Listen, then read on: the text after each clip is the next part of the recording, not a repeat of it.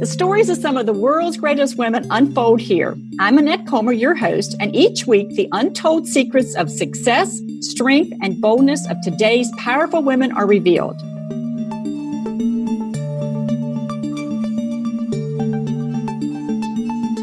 Today's woman was lucky enough to have a college professor that led her toward a career she absolutely loves, public relations. And she was good at it, no matter who she worked for. Her reputation as being one of the best began to build, and clients started to ask for her. Then one day, her boss told her that it was impossible to combine happy customers and happy employees in the same space, something she was striving for and valued deep inside. This was her catalyst for change. She left working for others and started her own company. Fast forward to today, and you will find she has created the perfect formula that keeps employees happy while growing a solid customer base. And in this space of balancing customers and employees, she is building a successful company while walking a path to greatness. It is my pleasure to introduce you to Nicole Rodriguez. Hi, Nicole. Thank you for joining me today. Hi, thank you so much for having me. Thank you for all the kind words. Well, we are short on time, so let's jump right in. The first thing I want to explore is this healthy, happy work environment you have created. I want to know, what is your secret to this and how does it reflect in your company bottom line? Yeah, that is such a great question, and one that I can't say that I had figured out when I first started the company. So for anybody listening who hasn't figured it out yet, it's totally okay. What happened with me was when I first started my company, I thought I can teach anyone public relations, especially anyone who has interest, which I think transfers to a lot of other industries too. So, you want to start a company, if someone feels passionate about it or they seem passionate, okay, well, that's somebody that I can teach. Well, what I realized was it was more than just a passion that they needed to come to the table with. It was a combination of the right writing skills, right? We write a lot. Most people don't understand that majority of public relations is actually, I would say at least 80% written. And if you don't have that nailed, well, you're going to be frustrated with yourself and with the process at work, And so what I found was I would hire people. I wasn't gauging the skills. I wasn't testing them first. I would look at their passion and think, I can teach them. But the fundamentals were missing. And so what would happen is there would be tension and I would feel bad and I'd say, okay, well, and I was finding that I was spending more of my time teaching basic fundamentals and not allowing the full passion to be sort of explored. So what I realized was I needed to change my hiring model, right? And I also changed the questions that I asked in interviews, because what I realized was the most important was team chemistry. That team chemistry then translates to clients. And when the team wasn't feeling at their best, it was felt in the office. And at that, in the beginning days, it was very, very few of us. So you could definitely feel it if one person was off. So I thought, okay, I really do need to improve. And so in the interview sort of process, before you even get there, there's something on Indeed that actually prompts someone to take a little bit of a motivation test and a writing test. If you don't take those, I actually don't even interview you. So a lot of people will apply, but if you don't take the time to do those two things, well, I see that your attention to detail is off. And I know that attention to detail is big for us. The next is, okay, if you took the tests and those passed, great. Well, someone from my team will contact you and we'll have an initial conversation. And then I talk to you about your passion and make sure that's there, because that is still very important. But then I talk about goals and interests, right? Then finally, we get someone else on the team and we ask something called the Kobayashi question. And I totally recommend that this be something that other people ask. So I don't know if you're into Star Trek, but there's this question, right, where it's like, there is no way to win. There's no way to win when we ask this question. And this tests people on how do they handle loss? How can they manage that? So one particular question is, okay, you've got a deadline that I've set, but then there's another deadline that a client has set and you're behind on both. There's no way that you're going to win. How are you going to handle that? And the way people answer these questions has been so key, because some people are like, oh, well, I just, I wouldn't do this, or I would try to do both, or I would do, and you realize a mindset And what I started doing was hiring for mindset and skill. And what that has created has been a drama-free, completely intrinsically motivated, focused workforce where people are driven to do a good job for the sake of doing a good job, for the sake of their own personal goals. They see that they have a mentor in me, but they're not relying on me solely to teach them everything. And we've created a playbook to give them some of those answers. So over the time, we've really developed a system for hiring right. And if we see someone has passed the test and they're not a fit, I fire fast. People are not, they're like, oh, why would you do that? Chemistry has been everything. You fire fast, you hire slow. And that has been what has helped me really. I can't say that I've had a better team that has a better chemistry than the one I have right now. And of course, you have made mistakes in that hiring. Sure. So it becomes, I want people to realize that even with this tremendous process you've outlined, you get to sometime. You absolutely do. And I know that's hit your bottom line in a positive way, hasn't it? I know, big time. Because employee turnover is bad. And then that chemistry that you've described, when everybody is aligned and are firing on all cylinders, watch out. Oh, yeah, absolutely. Watch like it's on fire. You're not having to babysit a process.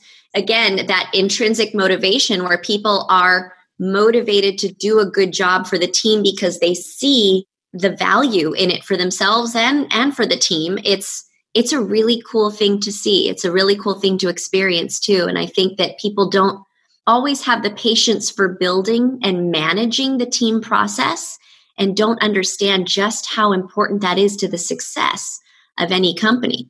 Yeah, absolutely. Absolutely. So I'm going to move to a little bit more in your personal life. You were a single mom at 19 years old, yet you, 22, still very young, my dear, very young. But even in spite of that, you went on to college and you had a successful career and you started your own company. So how did you manage this without losing your sanity and your focus? Yeah, it's, my daughter, I would have to say is probably at the time was very scary. I'm not ashamed to admit that it wasn't planned. I met her father when I was 19. So that's probably when we got the 19. And, he was a little bit older. And so I just kind of trusted blindly and he was ready for marriage and a family. And I was just still in college, right? And I was getting my undergraduate degree and I wanted to focus on that. And he was like, okay, yeah, hurry, get your degree and let's get married and have children. And I'm just thinking, well, I'm not sure, if that's who I am. And I had struggled with who I was at that time, which I think is before I didn't see it as being common because most of my friends didn't talk about it. But as I've gotten older, it's like, oh yeah, I struggled with identity and who I was. And I really did. At that time, I thought, am I a wife and a mother first, or am I a businesswoman? And is that wrong? And it was just really, really tough. And so here I was faced with this dilemma. I was a senior in college and pregnant. And I thought, you know what, Nicole, you've got to make a decision. Who are you? And I said, you know what I am? I am someone who reaches her goals no matter what, who strives to be her best no matter what the situation. And because I did not want my unborn child to go through that, I thought, you know what, then my goal right now is just to be the best example I can possibly be. And when I found out she was a girl, it was like, all right, let's go, girlfriend. And it was like, I remember talking to my belly and I was like, I hope you're ready for this ride because mom's not taking a day off. I'm going into finals just like everybody else. I'm not asking for the easy route and you're going to be learning as I'm going. And I literally didn't skip a beat. I took 24 units in my last semester and I proved to myself that I was more mentally capable than I thought. I think I had a lot of self-doubt and she just became my motivation to be my best self. And everything that I did since was, am I reaching my goals? Am I striving for my best? Am I showing her how to be a woman who can make it in this world? And hats off to her dad, who I think he just unleashed a beast that he didn't realize was going to happen. He's like, whoa, what happened to my timid, sweet little girlfriend? And I just, I said, this is me. And I guess I have to come to terms with it. And if this is good for you, great. If it's not, let's not force this. I want you to be happy. And, we remained friends and he has also been a big cheerleader of mine watching, he's like almost in amazement of what I've been able to accomplish, but he sees just the value that it's brought to my daughter and how she's me times two. I'm so proud of everything that she's doing. She's a college student, straight A's, and I couldn't ask for a better situation, but yeah. So it certainly wasn't easy. Oh, no. And you don't want to imply that it was easy, but it became an attitude of not quitting. Not quitting. It was like the Rocky Balboa movies. Every time I got knocked down in the ring, it was like one more round. I do this one more time. One more. It certainly wasn't easy. Life has dealt its fair share of hard blows. But you're still standing, aren't you? Like, and a little bloody at times, but you're still going. All right. So during an earlier conversation you and I had, you told me, and I'll quote you, sometimes competition looks bigger because they have investors, not because they do things better. So I want to ask, how have you used this perspective to your advantage? Oh, goodness. I've used it because my mindset remains hungry when it comes to bettering the company, bettering myself, bettering processes, bettering the output of the firm, bettering the employees in any way that I can help. And I feel like that hunger and that drive remains because the success and failure of this company still rides on my shoulders. I don't have a cushion. I don't have investors that I can rely on. And obviously, I worked for a lot of other companies growing up, so I know what that looks like to have partners, investors, and cushion. Cushion means a little bit softer, right? You got a little bit more wiggle room to relax. It's been full steam ahead since the day we started, and I haven't taken my foot off the pedal at all. And because of that, the growth that we've been able to see, it's self sort of perpetuated. And I've seen us surpass agencies that have been open much longer than we have. And those ones are, they're reliant on other means for staying alive. When it's like for us, think about this pandemic. There is no way that we're staying alive if we are not being successful and if we are not, delivering for clients. Right. So it's think fast, it's move, it's let's not dwell on issues. Let's just make things happen. And that sort of energy and that chemistry has kept us very fiscally responsible, right? It's made me be incredibly smart with every hire, with every resource we bring in, and watch those things meticulously and build a team that supports that. So I'm not saying that eventually, hey, you can only go so far, right? It's been a slow growth, but we've gotten there. Have I danced with that thought? We've been approached by investors, but my big thing was I am going to prove that my model works and that we can be profitable in this way so that if ever we did take on an investor or I did bring on a partner, they would have to see that this works. We're not going to fix what's not broken. Mm-hmm. And that was a big thing for me at first. Like I don't want to partner an investor because if I mess up, it's going to be on my own dime and my own conscience. And so now I feel, we've done it. We've proven the model. We've really, really grown and off of hard work and our own investment dollars. Well, and sometimes when there is a lot of investors in the background, there can be a sense of a safety net that makes you get a little sloppy.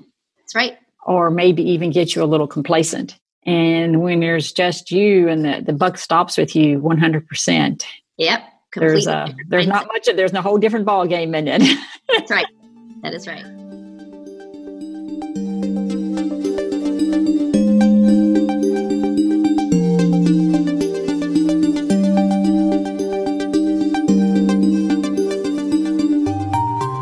So I'm going to move on to talking about attitude a little bit. So you have an attitude of never letting anything stop you. We've already heard you speak to that. And that you will outcreate the problems. Mm-hmm. So tell me a little bit more about how this looks in real life for you and why this is critical to your success. Yeah, I think being a small business owner, when I first started, there were so many issues that it was almost like juggling 20 balls in the air and not knowing, which one do I concentrate on? Do I put all my attention? You only have so many attention units that you can give to a certain thing. And what I realized was anything that happened negatively, whether it was a incorrect hire, or I brought on a client that brought the wrong type of energy, or maybe that client didn't pay their bill. And that happened early on, right? It did. And it was hard because at that point I was faced with the challenge of, do I go and chase this money? And do I put all my energy and effort into getting a lawyer and making sure that this person pays? Or do I outcreate that, go out there, continue to promote my company, do good work, and find a replacement and let karma take care of what's going on over there, which in every case has. And I said, you know what? I don't have time. I'm not going to waste it on this when this person is, running or whatever. Again, if it was a bad hire, I'm not going to sit and dwell on, well, what did I do wrong? It's what went wrong? How do we find the right answer? And let's go do it. And you just create a better result. And that has happened time and again, having faith in yourself and having faith that the universe does have your back and wants you to succeed. You don't focus on anything that was negative. You focus on what's going on here.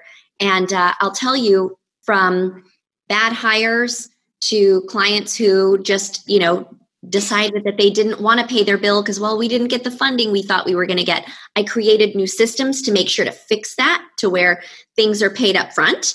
And I also found different, the right criteria for the people. So I out-created that, and here we are. And I'm not dwelling on, oh, well, I never got that. I'm thinking I figured out a way to continue this path. And that's what's the most important thing. So I think when you're tested in that way, what is it? Wave the white flag and given up? No, we find a solution and we keep going. And I'm so glad that I never gave up when those times were kind of faced. But hope that and a lot of them come, don't they? Oh, they do. They really do. It kind of you're like, why? Why? I've always said entrepreneurship separates those that are serious about it and those who are playing, because totally. It is not for everyone. No, and it discovers more about yourself than maybe you want to know sometimes, for sure. Oh, yeah. All right. So I know you are a life learner. You and I definitely share that between us. How important is it to you that you invest in yourself, and does it impact your self-confidence? Sure. Oh my gosh. I mean, perfect example is I'm going back to school to get my MBA. And a lot of people said, well, why waste money? I mean, it's a pretty expensive ticket, right? And for me, I got to a point in my life where, again, the mindset of setting an example for my daughter and other young women, going to UCLA was a huge dream of mine when I was a teenager. I was 17, 18, thinking about the colleges that I wanted to go to. And I knew I also had to pay for college on my own. And so San Jose State, God bless it, I'm so glad I did go there. But that became the choice because that was where I knew I was going to be able to afford and be able to go. And that gut, feeling of, oh, I have to say goodbye to my dream. UCLA was it was a dream. And so I got to a point to where the business was running well. My team was just fabulous. And here my daughter is in college. And I said, you know what? I am going to check this out. I had a conversation with my sister and I said, it's still bothering me that I never did it. It's still bothering me. And she's just like, well, check it out. Like, maybe there's some way you can do it. And I talked to the admissions people, and they were just lovely, and made, at Anderson School, which is the School of Business there. And I just said, you know what, I'm going for it. And, of course they explained, well, this is how much it's going to cost. And I said, you know what, that's an investment in me, to better myself as a leader. I'm going to learn so much, and I am going to apply it. I'm going to take it back to my business. I'm going to show my team that it's never too late to keep learning. I don't know everything. I know a lot. I don't know everything. And I'll tell you, every dollar so far that I've put in my MBA, I got accepted to my dream school. I am going to UCLA. Yes, that has impacted my confidence in a crazy positive way. That was the one dream I didn't think I'd ever get. And to be able to cross that box, I mean, obviously it's not fully checked. I still have to get the degree, but I'm here. I'm going to UCLA. I'm getting my MBA. In every class that I've taken, I have applied something new into my company that has produced a positive outcome. And my team, they're so supportive. They're so supportive of this. And so to be inspiring young minds and to show my team that I'm not above learning more, I think it's had a really good sort of impact on the overall team chemistry too. Yeah, and it's kind of a circular effect, isn't it? The more you do that, the more they're inspired. The more they're inspired, the better they do. The more money you have to work with to grow and do other things. Right. Yeah. It's a great circle. Fabulous, fabulous. So I've got one last question. Many driven women like yourself struggle to balance their male and female energy in a healthy way. Yeah. And in the PR and marketing space you played there in Beverly Hills, California, both energies are certainly needed. Yes. Do you ever find yourself struggling with this? I do. I do. Yes. You know, what I've found is there just has to be a way to reset when you go one way or the other. And what I mean by that is, and I'll give my ex-husband full credit on the persona that I take on when I need to be tough in a boardroom. That man, it's like commanded attention without having to say it. He walked into a room, his friends felt it. There was this very strong male presence. And I would say as a 19-year-old, 20-year-old looking at that thinking, how does that happen? Like that is just, he is unapologetically who he is. And that's a certain level of confidence that I really wanted to learn. So that's what I bring to work, right? I've learned that when you can, right or wrong, you own certain decisions and who you are and the why, that gives you a certain level of confidence where, look, I might not be right, but this is what feels right to me right now. And I'm going to strive to do the right thing, you know, and that was very much his way. And so I find that I take on more of that male persona at work. I definitely do. But when I'm getting ready for work, there's a very feminine process, right? And I find that balance in doing my hair, putting on the jewelry, doing my makeup, and remembering that deep down, Nicole is a girl. I enjoy being a woman.